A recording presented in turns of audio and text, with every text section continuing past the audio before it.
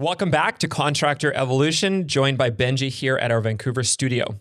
The volume of entrepreneurs who speak aspirationally about franchising their business one day compared to the number who actually do is pretty astounding. People talk the talk, but rarely walk the walk. And I've always wondered why that is. Are people just smoking hope dope? Is franchising way more complicated than they realize? Or is it some combination of the two? So today, we're really excited to have Blair Rebane on the show as our guest. He is a partner at BLG, one of Canada's top law firms. Now, he's much more than just a franchise lawyer. He is a high-level advisor. Over the last 30 years, he has helped hundreds of entrepreneurs very successfully franchise their businesses. And I would say, a lot more importantly, he has talked hundreds more out of it.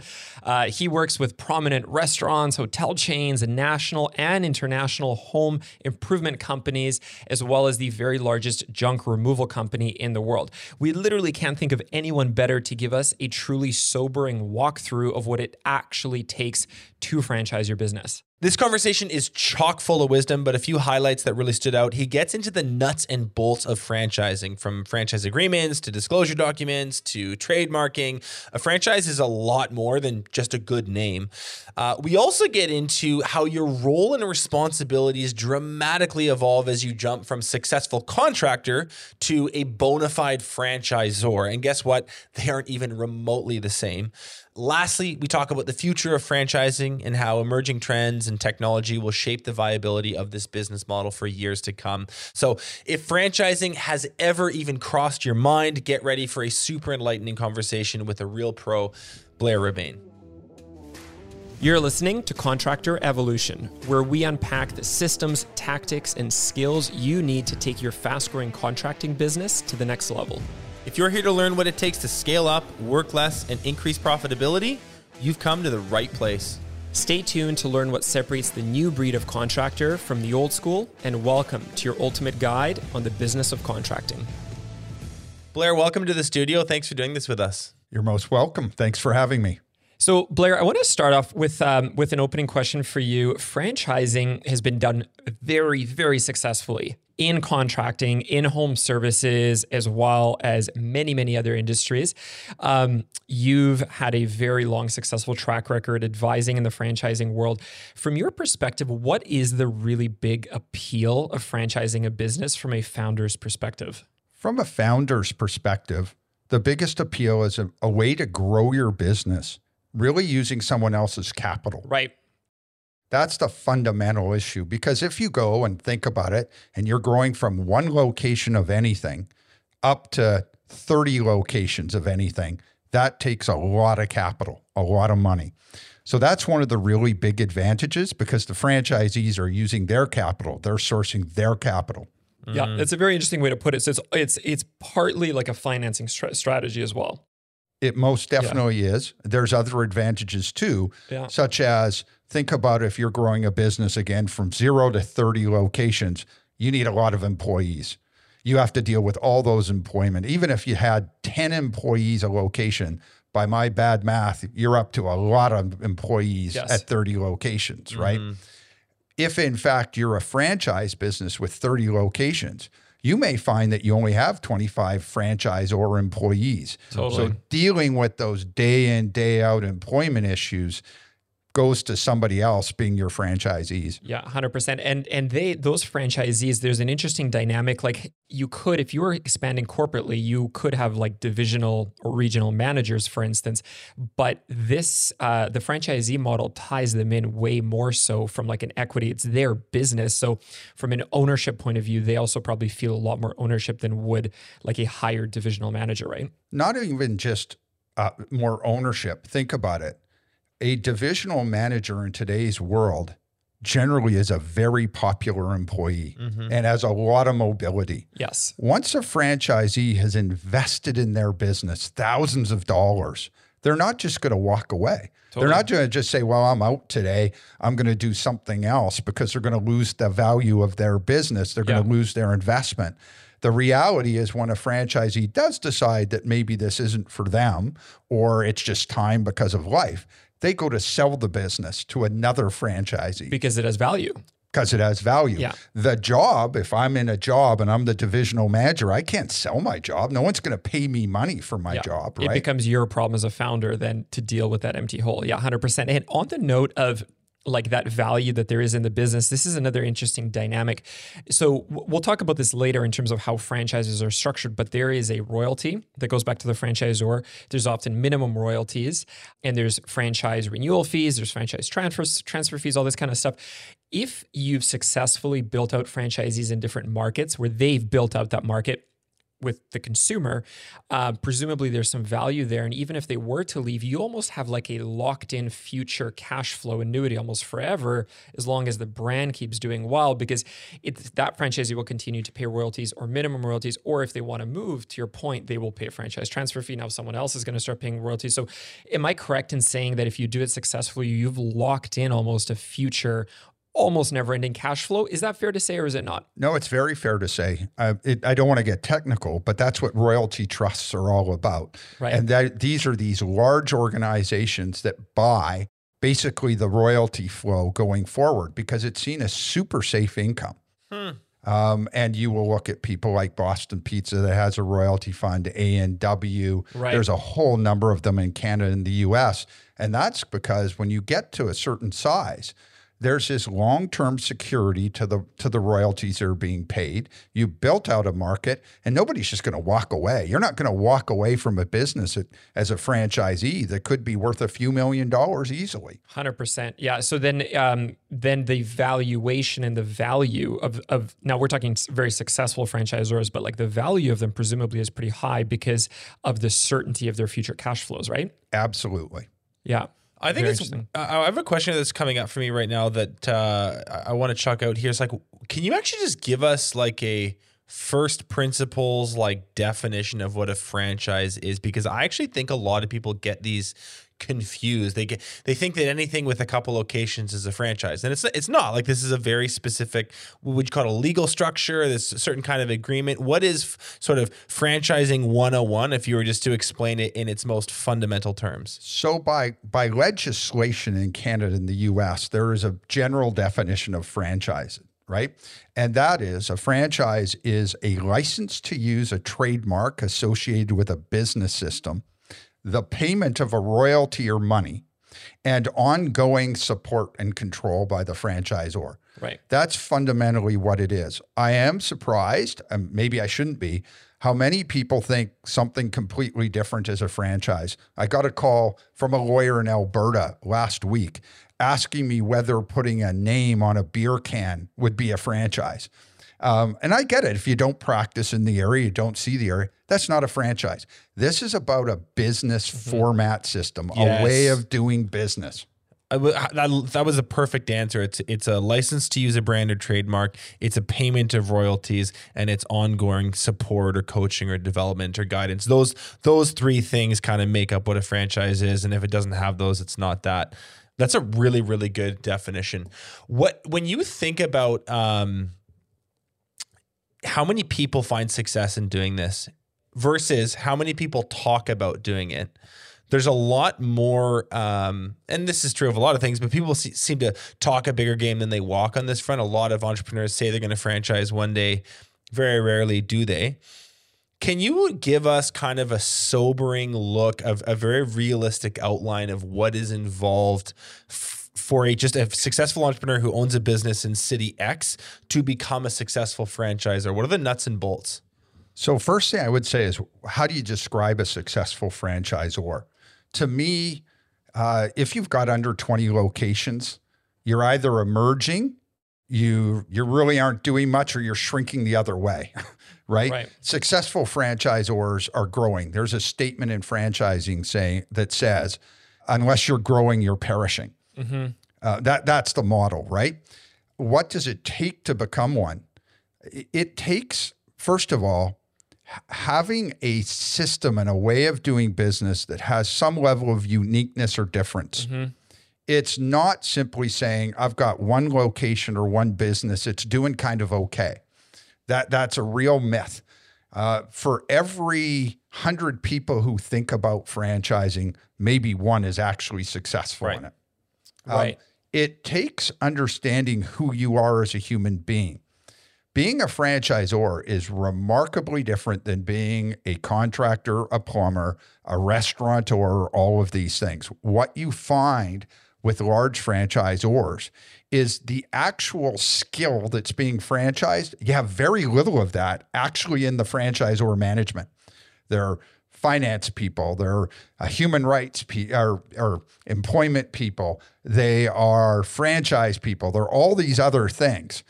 You do not need the greatest chef, to run a fast food business, right? Would it be fair to use the analogy of just because you are a good landscaper doesn't mean that you'd be really good at running a landscape construction company with 50 employees? Totally different skill set. Absolutely. And I always tell the story, and there's still a client of mine going out about 15 years ago to meet a client of mine who never did franchise. And I went out and I met with the owner. I met with the management team for 2.5 hours. They had these grandiose plans and PowerPoint slides and everything of how they were going to build a retail brand. I walked out of the meeting.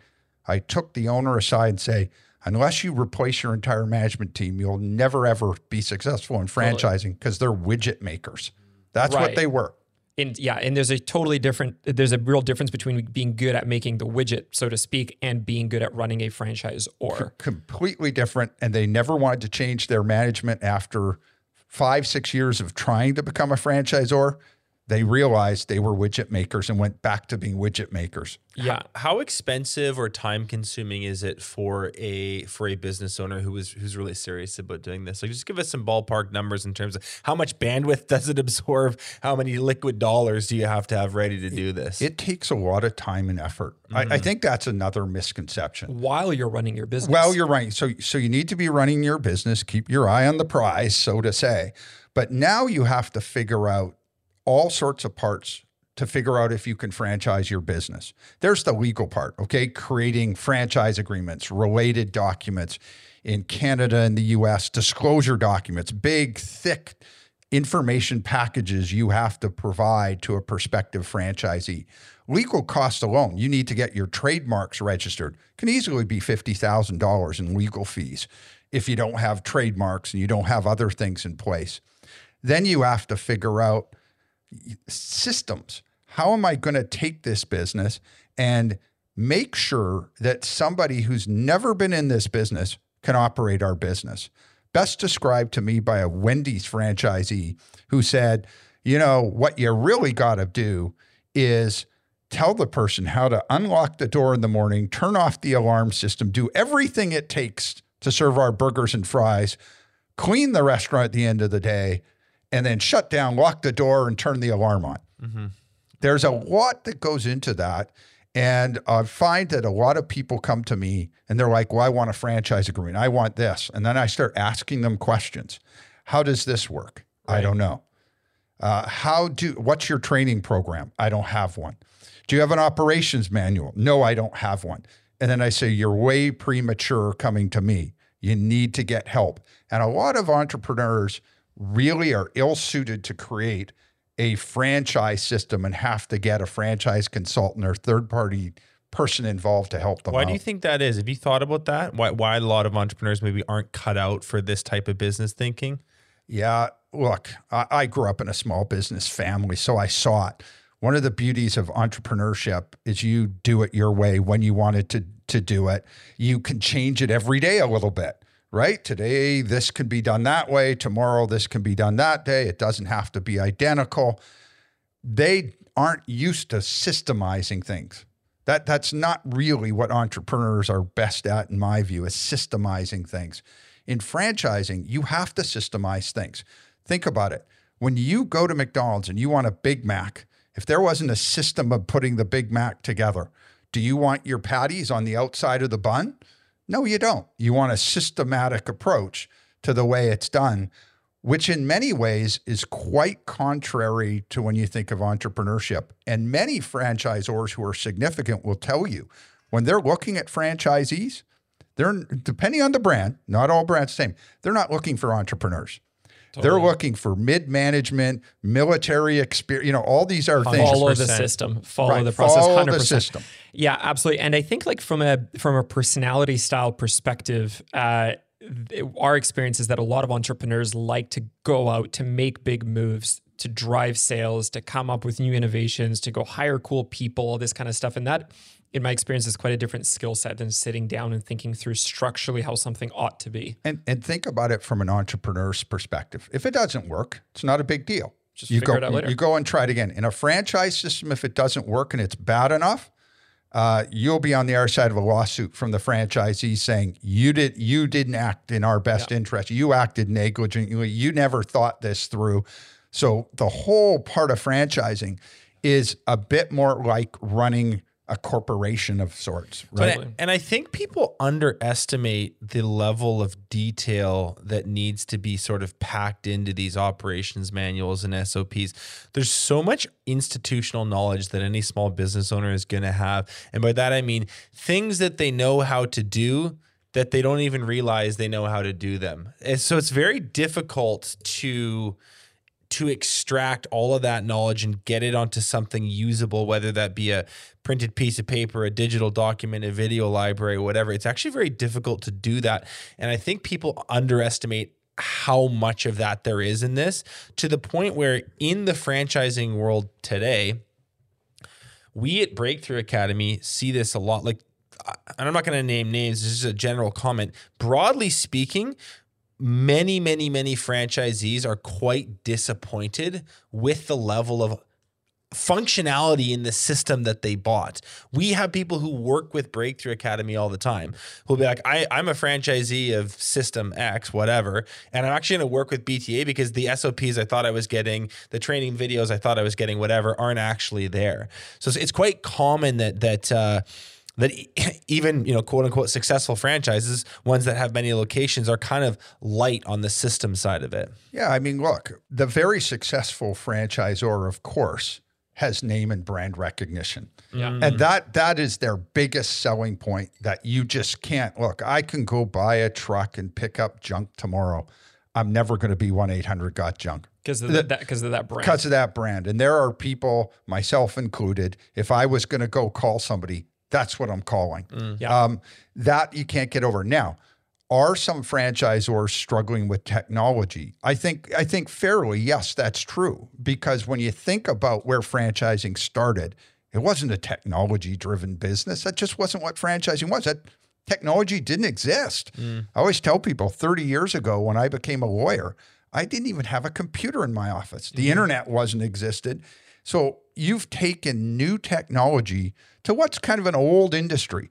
And I will say that in some circumstances, the technology has struggled to keep up, but there's other franchisors, including my own clients, where their technology is actually groundbreaking. It is really, really big. Right. And who would I say who's super good at that? The hotel industry.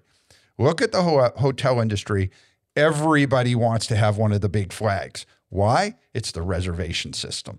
Totally. So on that note, I want to talk about something important here, which is this whole concept of value proposition, because I think this is really misunderstood by the average successful contractor who in their mind says franchising could be sort of a really good path forward for us. So the example is, so today here we're filming in Vancouver, Canada.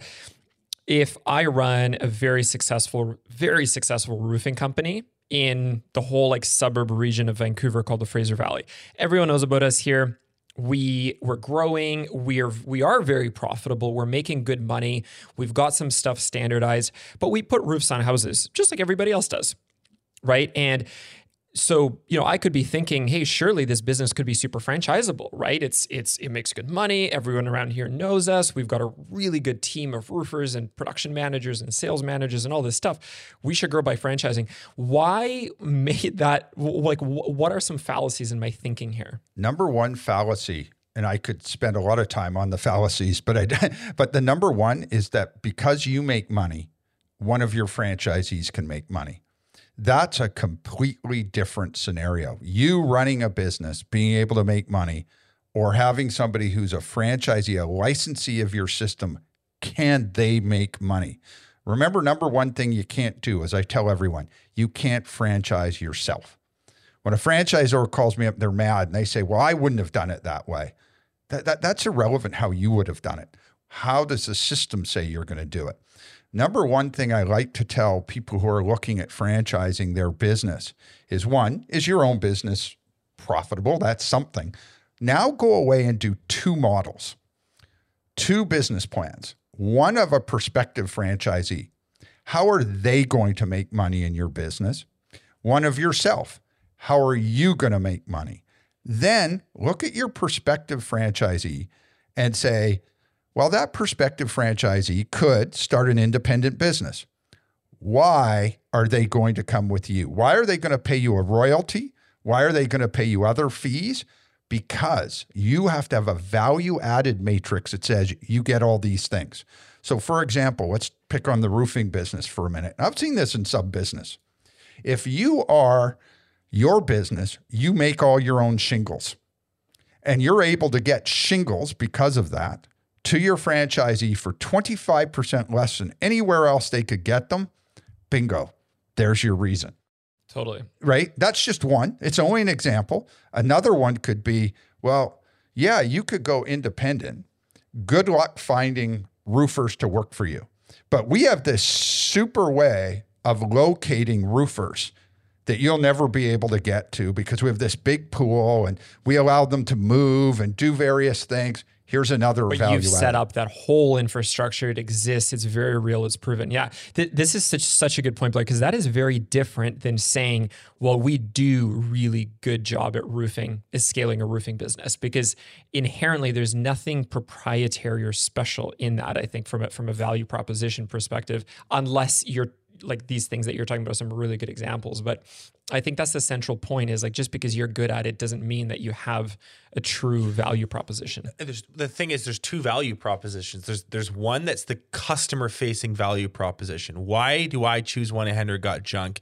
Well, they're convenient. There's this, that. The second one is the one for the Z, which is, why does that franchisee choose to be essentially a customer of the franchisor, 1-800-GOT-JUNK. And it's a totally different thing. And what you're saying is, like, there needs to be, because you're competing against not other junk removal companies, you're competing against one that hasn't been invented yet. Like, that's your call. They could just go, I'm going to do this on my own. So you have to make the case why you, potential franchisee, will make more money under our umbrella, even after you buy the franchise and you pay the royalties. Even after all that, you are net better off than you would be without us. And that is a very, very difficult question to answer. There's a lot that goes into that. 100%. And it's a lot more complex than this initial inkling to say, like, we are super successful in this market because of X, Y, and Z reason, therefore we can franchise this. Another really important point, I think, just to highlight one thing that Blair said, and this is totally my experience too. I've, like, prior to Breakthrough Academy, over a decade-long career in franchising, in contracting and home services. And the point that Blair made that I think is super important is that what you're talking about by franchising is, you're saying we're now going to run two businesses off of this, like what was one, where you have to be able to operate a financially viable franchisor, and the franchisee has to have a totally viable business for all of them, right? And the question is like, is there an economic or financial model to fuel that, right? Absolutely. I've seen people who've come to me and said, well, look at my financial statements and all the money I made. And I said, well, what if I took off 6% of your gross sales? Not your profit, royalties, right? Because they're going to go to that. And what if I take off this cost and that cost? And then you look at it and you go, well, you yourself can't profitably run one of your own franchises, right? That's a fundamental problem. Yeah, that's a big oversight. That's a big oversight, right? So really, I think there's a misconception out there that it's easy, that every business can be franchised. That's not true. And that it is simply taking the business you have today and franchising. It's not. It's taking the concept that you've developed, figuring out how to move that concept into a business that can be franchised, and then looking internally and saying, do we have the people internally who can franchise and grow this business? It's all you're starting with, really. It's just a concept. And to talk about the financial side of what you just mentioned there, like from a budget forecasting P&L perspective, those 6% royalties that the franchisee is paying. You need to run a really viable business on the franchisor side, and to run a serious franchisor. I mean, you would know better than I would, but you've got franchise marketing, you've got franchise salespeople, you've got initial franchise onboarding people, you've got long-term support people, you have a finance department, you have a group or commercial marketing, you might have a PR side, you've got HR. I mean, I could go on and on, but this is like tons of people, multiple departments, and all of this needs to be funded, right? Yeah, I think that, again, one of the misconceptions I see a lot is people will come to me, and again, 3 weeks ago, I like to tell real stories. I got a call from a guy who operates a restaurant who said somebody came in and wants a franchise. And I said, well, stop. Are you planning to franchise a number of locations? No, I just want to grant a franchise to this one guy. I said, this should be the end of the call. Right. Because you are wasting your time. Unless you're going to get up to enough revenue and income flow to pay the costs, not only of starting up, but supporting and having all these things, don't waste your time. You should have a target of a significant number of locations. You mentioned 20 locations earlier. Are there any kind of like useful milestones or just a guide for someone is it 20? Is it 50? Does it depend on the industry? It depends partly on the industry. I mean, I have a client who started franchising only 7 or 8 years ago. They're very successful now. They were economically successful at 10 for them, given what they have. Now, they rely on outside expertise, me and a consultant a lot, because they don't have it internally, but they're willing to pay for it. But I always look at it and say, look, you should be looking generally terms of saying, I want to get to a place where I'm going to get significant revenue flows. And in my mind, my thought process, that's more than 10. Yeah. I like 20. And obviously, you can get to a place where you say, look, if you're selling territories in Canada, depending how big they are, there's only so many. Right. Right? Like you're stuck here. Yeah. Right? 30 some odd million people, like that's... And 30 odd million people who live in a really small area, 90% of us, right? And you know, many brands that are selling, contractor services and things like that, when all of BC will have some in the Lower Mainland, we'll have 2 on the island, and maybe 2 up country. That's all of BC. Totally. And Saskatchewan's worse. You can't put in that many franchises, and each franchise, and that's, I think, while we're on the topic of construction and contracting and home services, yes, there are some home service companies that do have high gross profit margins, but construction, for instance, isn't as high, right? So when you talk about so you can't have that many locations, and you got to take a royalty from them. To the earlier point, you need that, it's not economically viable necessarily, right? It can be a challenge because the question becomes, in some of these areas, there's not an ability for your franchisee to pass that 6% on to the consumer. Ultimately, if the consumer pays more, no problem. But if the consumer will not pay more, and we'll say, I'll go to independent Fred or independent Frida, you got a problem. And that's why you have to spend time saying, how are we different than the independents? Yeah, 100%. So anyway, to summarize this, I want to move on, Benji. I know you've got a really important question here you want to get to, but just to summarize, because this is a really important section, is this whole difference between wanting to franchise and having an idea that this could be an avenue for growth, and the reality of it. We talked about the importance of actually understanding your value proposition, which is not just, hey, we run a good business. We talked about the legal implications and the costs of doing all that. We talked about the brand that has to be there. And we talked about this, this operations manual thing is not to be glossed over. So prior to Breakthrough Academy, I built the whole operations manual for a home service company that now very successfully has franchised. But it's that... just that undertaking was massive while running the business itself and figuring out how to run it. So these are really, really big things that I think anyone that even has the idea to franchise has to consider. 100%. Yeah. I'd like to ask you a little bit about, you've hinted at it earlier, how does the actual game of business change when someone becomes a franchisor? Because their core functions are no longer what they were. We drive vehicles to these buildings and we do these types of repairs, or we do these types of construction or these types of services. You're the business that supports those businesses. So maybe like take us through the journey of an entrepreneur who makes this step and how their strategy needs to change, how their personnel needs to change. How does their daily schedule look different than it did before? Can you just kind of talk about the evolving landscape of becoming a franchisor? Yeah, it's a huge evolution. And I think one of the big differences between those who are successful and those who are not are the ones who can evolve into it. And if you think about it, if you're let's just use a plumbing contractor, what are your jobs as an entrepreneur? Find jobs, oversee jobs, hire people, those basic sorts of things. Now, as a franchisor, you're not finding jobs. That's the job of the plumber. Now, yes, you're giving them technology and ways to help find jobs. That's different. But you're training them, you're supporting them. Your customer changes. Your customer is no longer the customer for your services. Your customer is your franchisees. And your franchisees will feel, whether you like it or not, that there's some version of a partner, not a legal partner, but a partner in this business. And they've invested money, they've invested time, and they will want your time, energy, and effort.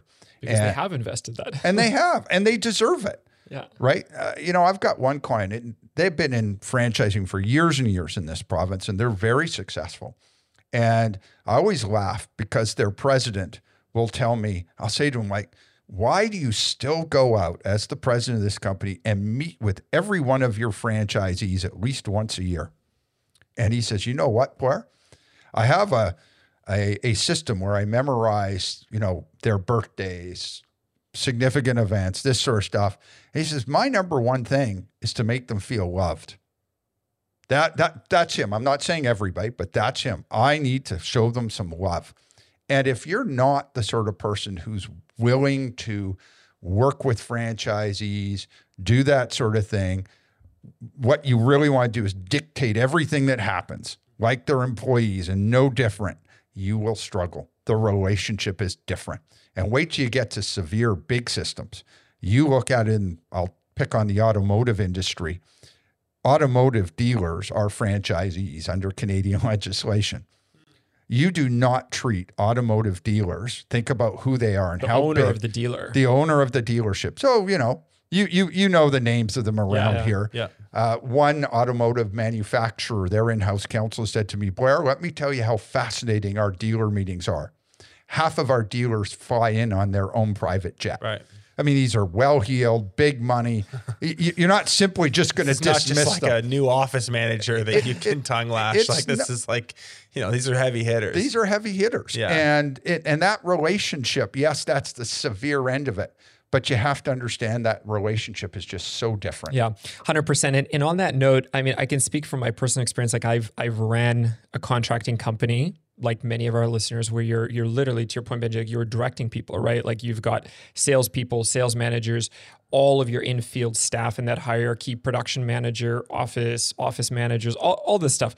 And then I've spent years mentoring, training, developing, supporting franchisees. This was now in the context of a painting company, scaled, like a truly scaled painting business. And that it is so different. Like the way that you support, that you love, that you nurture, that you care for franchisees, it's a totally different ballgame. And the way you get buy-in, way you get buy-in from an employee is one way. The way you get buy-in from franchisees is another. Because at the end of the day, they want to make money. They're in it to make money. Your employee, make sure you have odd Fridays where you have a beer, these things. They're not necessarily driven by that. But a franchisee who's not making money has got issues. And so they will look at your directions differently. And I think good franchisors think long and hard when they're doing all the support. How do we get buy-in? Does this all make sense operationally? And you look at some big franchisors, and if their significant franchisees say, hang on, this just doesn't work, they'll listen to that. We all make mistakes. Right, right. Right? because they have the leverage. I mean, the business just falls apart without them in a way that you maybe can't say the same about with employees. It's really interesting. Okay, so you have a very broad perspective on this. Do you have a take on this question of where you've both just spoken to this? The franchisor and the franchisee relationship is super, super important. Where do the conflict patterns crop up on either side? Like, are there certain things you can point to? Hey, these 2 or 3 things really drive franchisees nuts. These couple things really drive franchisors nuts. And 98% of the problems between these two parties often fall within, this territory. I'll try to use the nice French for this. Sure. I have a saying for it, and I'm going to be careful what I say. Look, from a franchisee perspective, I would say one of the big things is you don't hear us. You're just not listening to us. You're imposing things that are either cumbersome, do not work, cost us money. You've shown us no evidence it works, no evidence of buy-in. There's a significant fast food brand that ran into trouble making changes where I think they just didn't get the buy-in first. I think that's it. From a franchisee perspective, I think that's one of the big ones. From a franchisor perspective, of course, their big thing is, there's ego there. Let me be clear. We're successful. We're a franchisor. We expect you to follow. And most of the claims come from a breakdown of the relationship somewhere, a breakdown of franchisee who's just become too negative. No matter what it is, they're negative. That's a bad situation. And from a franchisor perspective, it's their biggest thing is lack of compliance that hurts the brand. One store or one location is not so bad, but if it's something that's going to impact the brand all over the place, then a franchisor will say, hey, we've got to fix this. And what tools are available to them? I mean, I don't know these agreements well enough. Are there? So you're kind of saying it's like a lot of it is PR related. If there's something bad that happens, like it could go public, and this thing that happened in Milwaukee for this franchise affects every location because it was on BuzzFeed or it was on, like it goes south.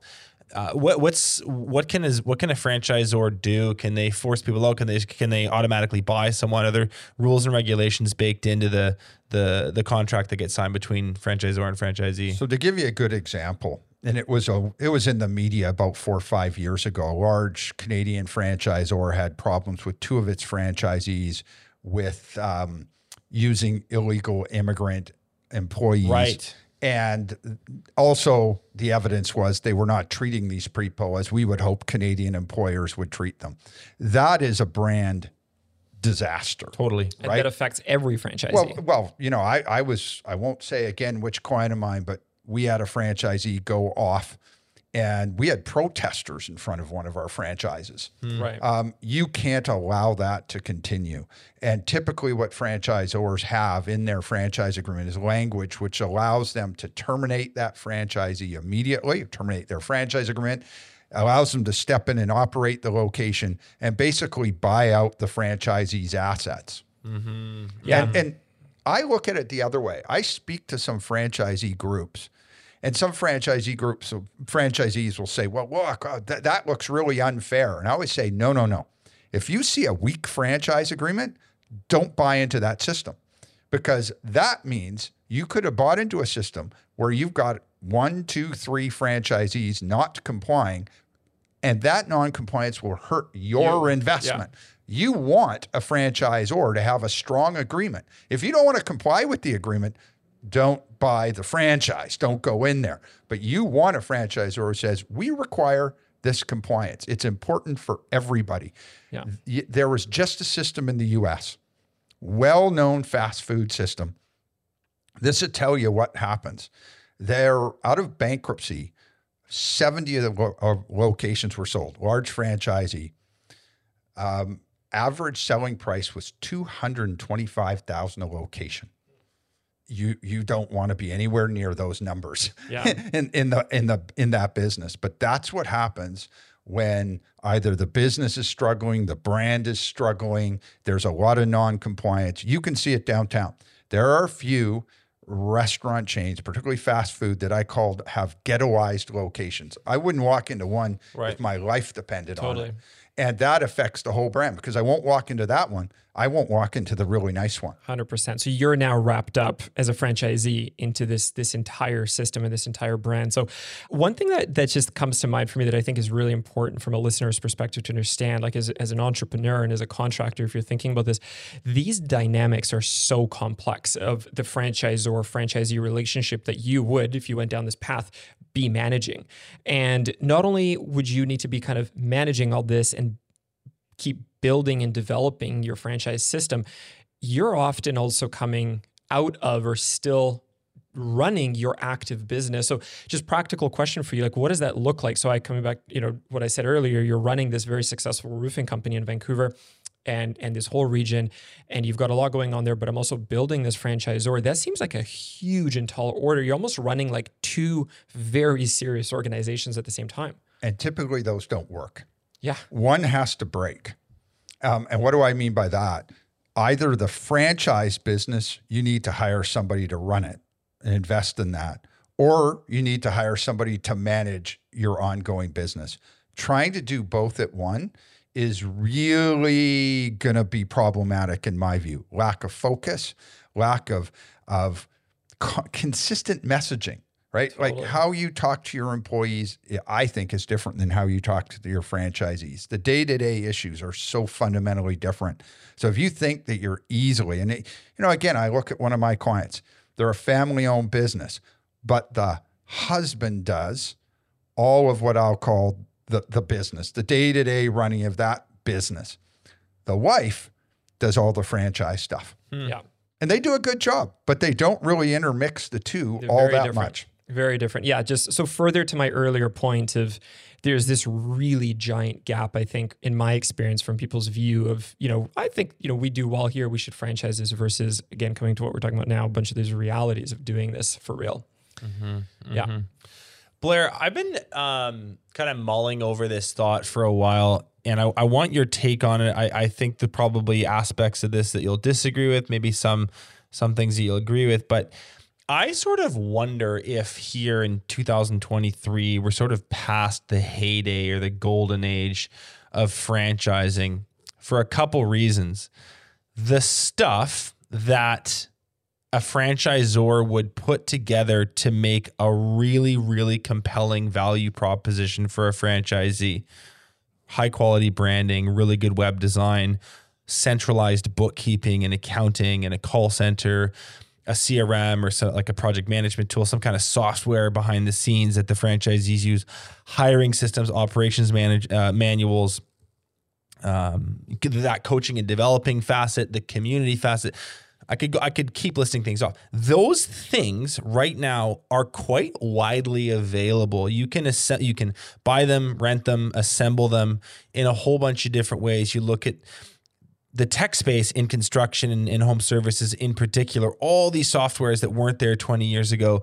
You look at the way agencies have grown. You can get really good brand work from someone. You can get a website made pretty inexpensively. Like all the stuff that I think the franchisor uniquely had to offer the franchisee, I think the wider free market is competing with that at a level that maybe they didn't anticipate. And I wonder if they're going to struggle over the next 10 years to really make that offer valuable, make it compelling. This whole concept of a business in a box, I sometimes wonder if it holds up over time with just how this landscape is shaping. Do you want to comment on just that string of thought there? Sure. I mean, look, statistically, franchising as a portion of retail sales in Canada continues to grow. That's the pure reality of it. And there's not a single reason why. Now, when you're looking at it, and this is not really so much around whether you would franchise your business, but saying, how am I going to create my value matrix to the franchisee who says, well, do I come with you as a franchisor or do I go and acquire all these things out there, right? It doesn't address, I think, some of the key things of franchising. Number one, if you look at my clients and you Google their business, they come up number one on Google. What do? They have people who sit and buy these Google ads constantly. If Jim or Jane is wanting to do their own independent business, that isn't going to happen. Number two, I've got teenage boys. They believe, in my view, that news on the newspaper or the TV is fake news. The only real news to them is social media. You can question them later on. But that's another thing franchisors do. They constantly feed social media today. The good franchisor is still adding a ton of value. And in fact, a lot of these things have helped franchising more and more and more and get more out there. I go back to the hotel space. It is hugely hard on independent hotels to get the online bookings that the big systems do. Really hard. Secondly, people traveling for business love to collect points. You collect points by brands. That's something the hotels figured out really fast. And here's the problem, even if you're an independent hotelier with 3 hotels across, I can't ever use my goddamn points, right? Right. Because there's only 3 hotels. Right. But if you're going to Hilton or Hyatt or whatever, you can use them everywhere. So I think the value matrix has changed. Yeah. Technology has changed it. But I don't believe that franchising is coming to an end, franchising shrinking, or that somebody who's out there going, I want to become an independent business person, I'm going to look at a franchisor doing it myself, is necessarily going to say, well, I can do all this myself easily. Because you know what they don't do? They still don't get brand recognition. They still don't get other franchisees of the system to talk to. That's one of the great things. You got friends, right? It's like a group. Yeah. Right? It's like your own online group of people when you hit a problem. You don't necessarily get somebody who's been through it and done it over and over again. So are there changes to franchising? Absolutely. Are there some areas of franchising that will soften? Sure. But that's less to do with franchising and more to do with changing economics, changing everything. I mean, again, look at younger people today. When I want to go out, I want to go to the restaurant. There's a good number of younger people who want the restaurant to come to them. The restaurant industry is changing. It's having to change, right? Benji, to your point, I agree with a lot of what you're saying, but I absolutely see Blair's perspective on this. And my view is that it isn't necessarily heading into, like, it isn't necessarily heading past its golden age. And so to what you're saying, like you can assemble this business in a box to some degree, right? Like, the company that did the branding for 1-800 Got Junk did our brand. You could probably hire them too with enough money. You could have an amazing web design firm like Site Partners build an incredible website for you that looks franchise-esque. And at that level, you'd have access to 10 out of 10 accounting and bookkeeping software. You have, if you're in construction, you have a world-class CRM and Buildertrend that you can just get. You want a community? Well, there's 1,000 epic contracting business owners in our Breakthrough Academy, right? You can assemble this stuff.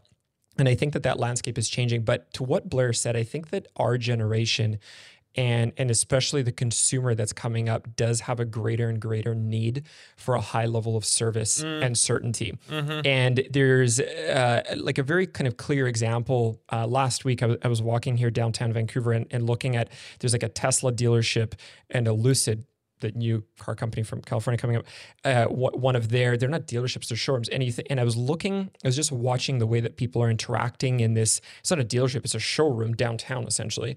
The way that people are interacting there. And then think about like your dad or your grandpa in an Oldsmobile dealership in the 70s with a sleazy salesman. That's one example. Or think about like getting, or rung out by like the sales guy at Future Shop back in the day. And you look at now the buying experience, again, coming back to walking down the street at the new Apple store. The consumer's expectation of what it's like to buy and to trust has really changed. And that, I think, does lend itself well for really strong brands. Like our generation does like and cares for that level of predictability. Yeah. And that's yeah. So could you have all of this in, to what you're talking about in a really good junk hauling company? You could, but there's also like a certainty that's known in an Apple or a 1-800-GOT-JUNK or walking into a Pizza Hut. Like, you kind of know what it is. I would agree. And I think that brand loyalty is and will continue to become extremely, extremely important. The case that I'm making is if you are now a wide system with double-digit locations, triple-digit locations, you as the franchisor are still kind of the visionary of that system to some degree. Your franchisees are quote unquote entrepreneurs, and some of them are super successful, going to some of your examples, Blair, but at the end of the day, they are still a node within the system. So if you have a wide system and the rate of change is quickening, which it is right now, all I'm saying is it's more to stay in front of. Do you get what I'm saying? Like the pattern, you're not as nimble as a 1 or a 2 location thing. You've got a whole bunch of people that you need to build consensus with, get agreement from. Hey, franchisees, is it okay we're doing this because the algorithm on Google has changed? We got to do this. Like, that's a big job. And I'm making the case that the rate of change will make this challenging. And I agree with both of you in the sense that I don't think it's over, but I would say I could totally see the bottom drop out for a lot of these B grade franchises that are kind of hack shows. Yeah, they have a brand, but they're not really that good. Like, I could see them really struggling, and then like the Nikes of the franchise world actually just continuing to grow. Well, it's the overall challenge of North American economies, right or wrong, right? Which is the big seems to get bigger. Yeah. And the bottom part is tough. And there's part of me that hates that because I grew up in small business, and I like the nimbleness of the small. I think there's real value to that. But on the other hand, one of the challenges is in this world today, I think a lot of people say, but I want to know the experience before it ever happens. Yeah. And that's something franchising can do a really good job of. Yeah. Again, we've talked about 1-800-GOT-JUNK. You know exactly how that experience is going to go. 100%. How they're going to look, what the truck is going to look like, right? It was funny. In our building, we had people cleaning out something on the weekend. And it was one of our storage lockers. And I honestly thought that the fellow who was doing it, I wasn't sure if he was with the company clearing it out or, given the area I live in, one of the less fortunate, let's put it that way. Yeah, totally. And that's concerning. Yeah. 100%. Yeah. It's, anyways, we have some different perspectives on this, which is great. But I think the thing that we're all aligned on is that it is a tougher world for aspiring and B grade franchisors, and that you're competing with a lot more resources that the average person looking to go out and start a business could assemble together. But at the same time, if you are a very serious player in this, especially big brands, it is probably a good thing. So on that note, Blair, I want to ask you this. A contractor is listening to this and is still pretty serious about it, of like, hey, I am very seriously considering franchising my contracting business. What are some of the core questions that you would really advise them in your massive multi-decade wealth of experience? What would you advise them to sit down and really think about and answer for themselves before they go to you or someone like you? Yeah, the first thing I'd tell them is don't do this in your office. Don't do this in the middle of your busy day. I call it the glass of wine test. I do some of my best thinking then, day's over and I've had something that's frustrated me and I need to think it through. What's a go-to wine that you would grab for something like this? For me, it's always a California Pinot Noir, There we go. Willamette Valley Pinot Noir from Oregon. Sit down just with yourself, try to get the noise out and ask yourself some questions. Number one, am I, as a human being, capable and wanting to be a franchisor? So I look at my business. I can't franchise Blair Rebane, the lawyer. I want to be a lawyer. That's what I do. That's what I'm trained for. That's what I love doing. If somebody said, oh, we want you to manage a bunch of other lawyers, and we have people in my firm who do it, I've always said, I don't want to manage anyone. I want to do what I do. This is what I love. If you, for example, are a mechanical contractor and what you love is figuring out those issues, fantastic. Don't be a franchisor. Doesn't make you lesser. Go for it. So I think that's number one. Number two, you have to look at your business. Is your business capable of being franchised? Can it create systems? Can somebody else do that business day to day profitably? And number 3, which I think is another really big one, is can you actually be a profitable franchisor? Can your business, if you were saying to me, well, look, in all of Canada, and I only ever want to be in Canada, we're going to have 5 territories, and each territory is going to generate $1 million of sales a year. I'd say, well, I'm not the mathematician, but that's, 60,000 a territory times 5. This really isn't worth the cost of doing. You're going to have to then decide to go to the US, right? You're going to have to do that. Can I actually be successful doing this as a franchisor? And then most importantly, is this going to make me happy? And maybe I'm talking because I'm 60 years old, but don't do this just as a money-making thing. Are you going to enjoy this? Are you going to wake up? I'm an early bird. I get up every morning, Monday to Friday, between 4 and 5, in my office before 6 a.m. every day. I'm never unhappy when I get up. I never go, oh God, I wish I wasn't doing this today. Do I get frustrated? Of course you do. But will this make you happy? The day-to-day slog of being a franchisor, because I see a lot of people go into it, and it's because they've talked to somebody, somebody said, gee, you should franchise it, and they think, oh, I'm going to make a lot of money. First of all, you won't make a lot of money for years and years. Right? Think of these big brands in Canada. Tim Hortons, how many years they've been around. 1-800-GUT, how many years they've been around. Boston Pizza, A&W, The Keg. You can name a whole slew of them across industries. They've been around a long time. You are not going to go from 1 to 20 franchises in a couple of years, right? I always tell people it's going to take time. Year 1, if you get 1 franchise up and running, you're doing a good job. Now you're going to test it to see if it works. Maybe year 2, you get another one. Then now you start to pick up if they're working. This is a long-term game.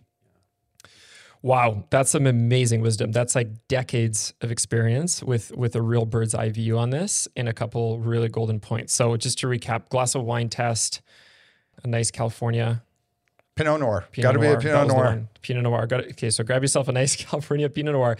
Think about you and your skill sets and your desires objectively. Think about your business and how franchisable it is unrelated to you as a leader. Think about your financial model as a franchisor as a separate entity where the royalties are the top line revenue of that entity, and your goals, your dreams, your desires, and what drives you and makes you happy. And I'd add one thing. If your franchisees aren't going to be successful, you're not. Yeah. The best brands sell themselves. Yeah. Right? As they get up to a bit, franchisees want more. I mean, you look in Canada at some of the big brands today, people own, 30 and 40 locations of one brand. You see that even more in the US. And profitability, it's a place that people will put money because they can make money doing it. And so you have to sit down when you're asking and looking at it and say, how am I going to help others make money? And can my system do that? Yeah. Very, cool. Very interesting.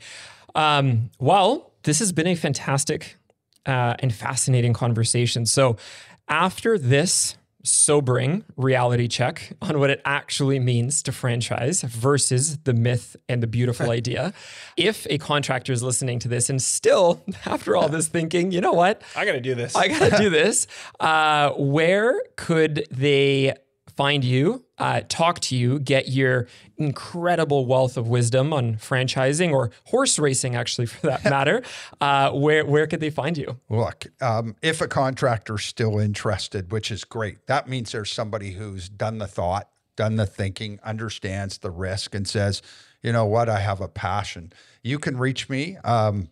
You can find me online. It's Blair Rebane. My email is just Rebane, so BREBANE @blg.com. You can Google me, has all my contact information. You can always also just pick up the phone and give me a call.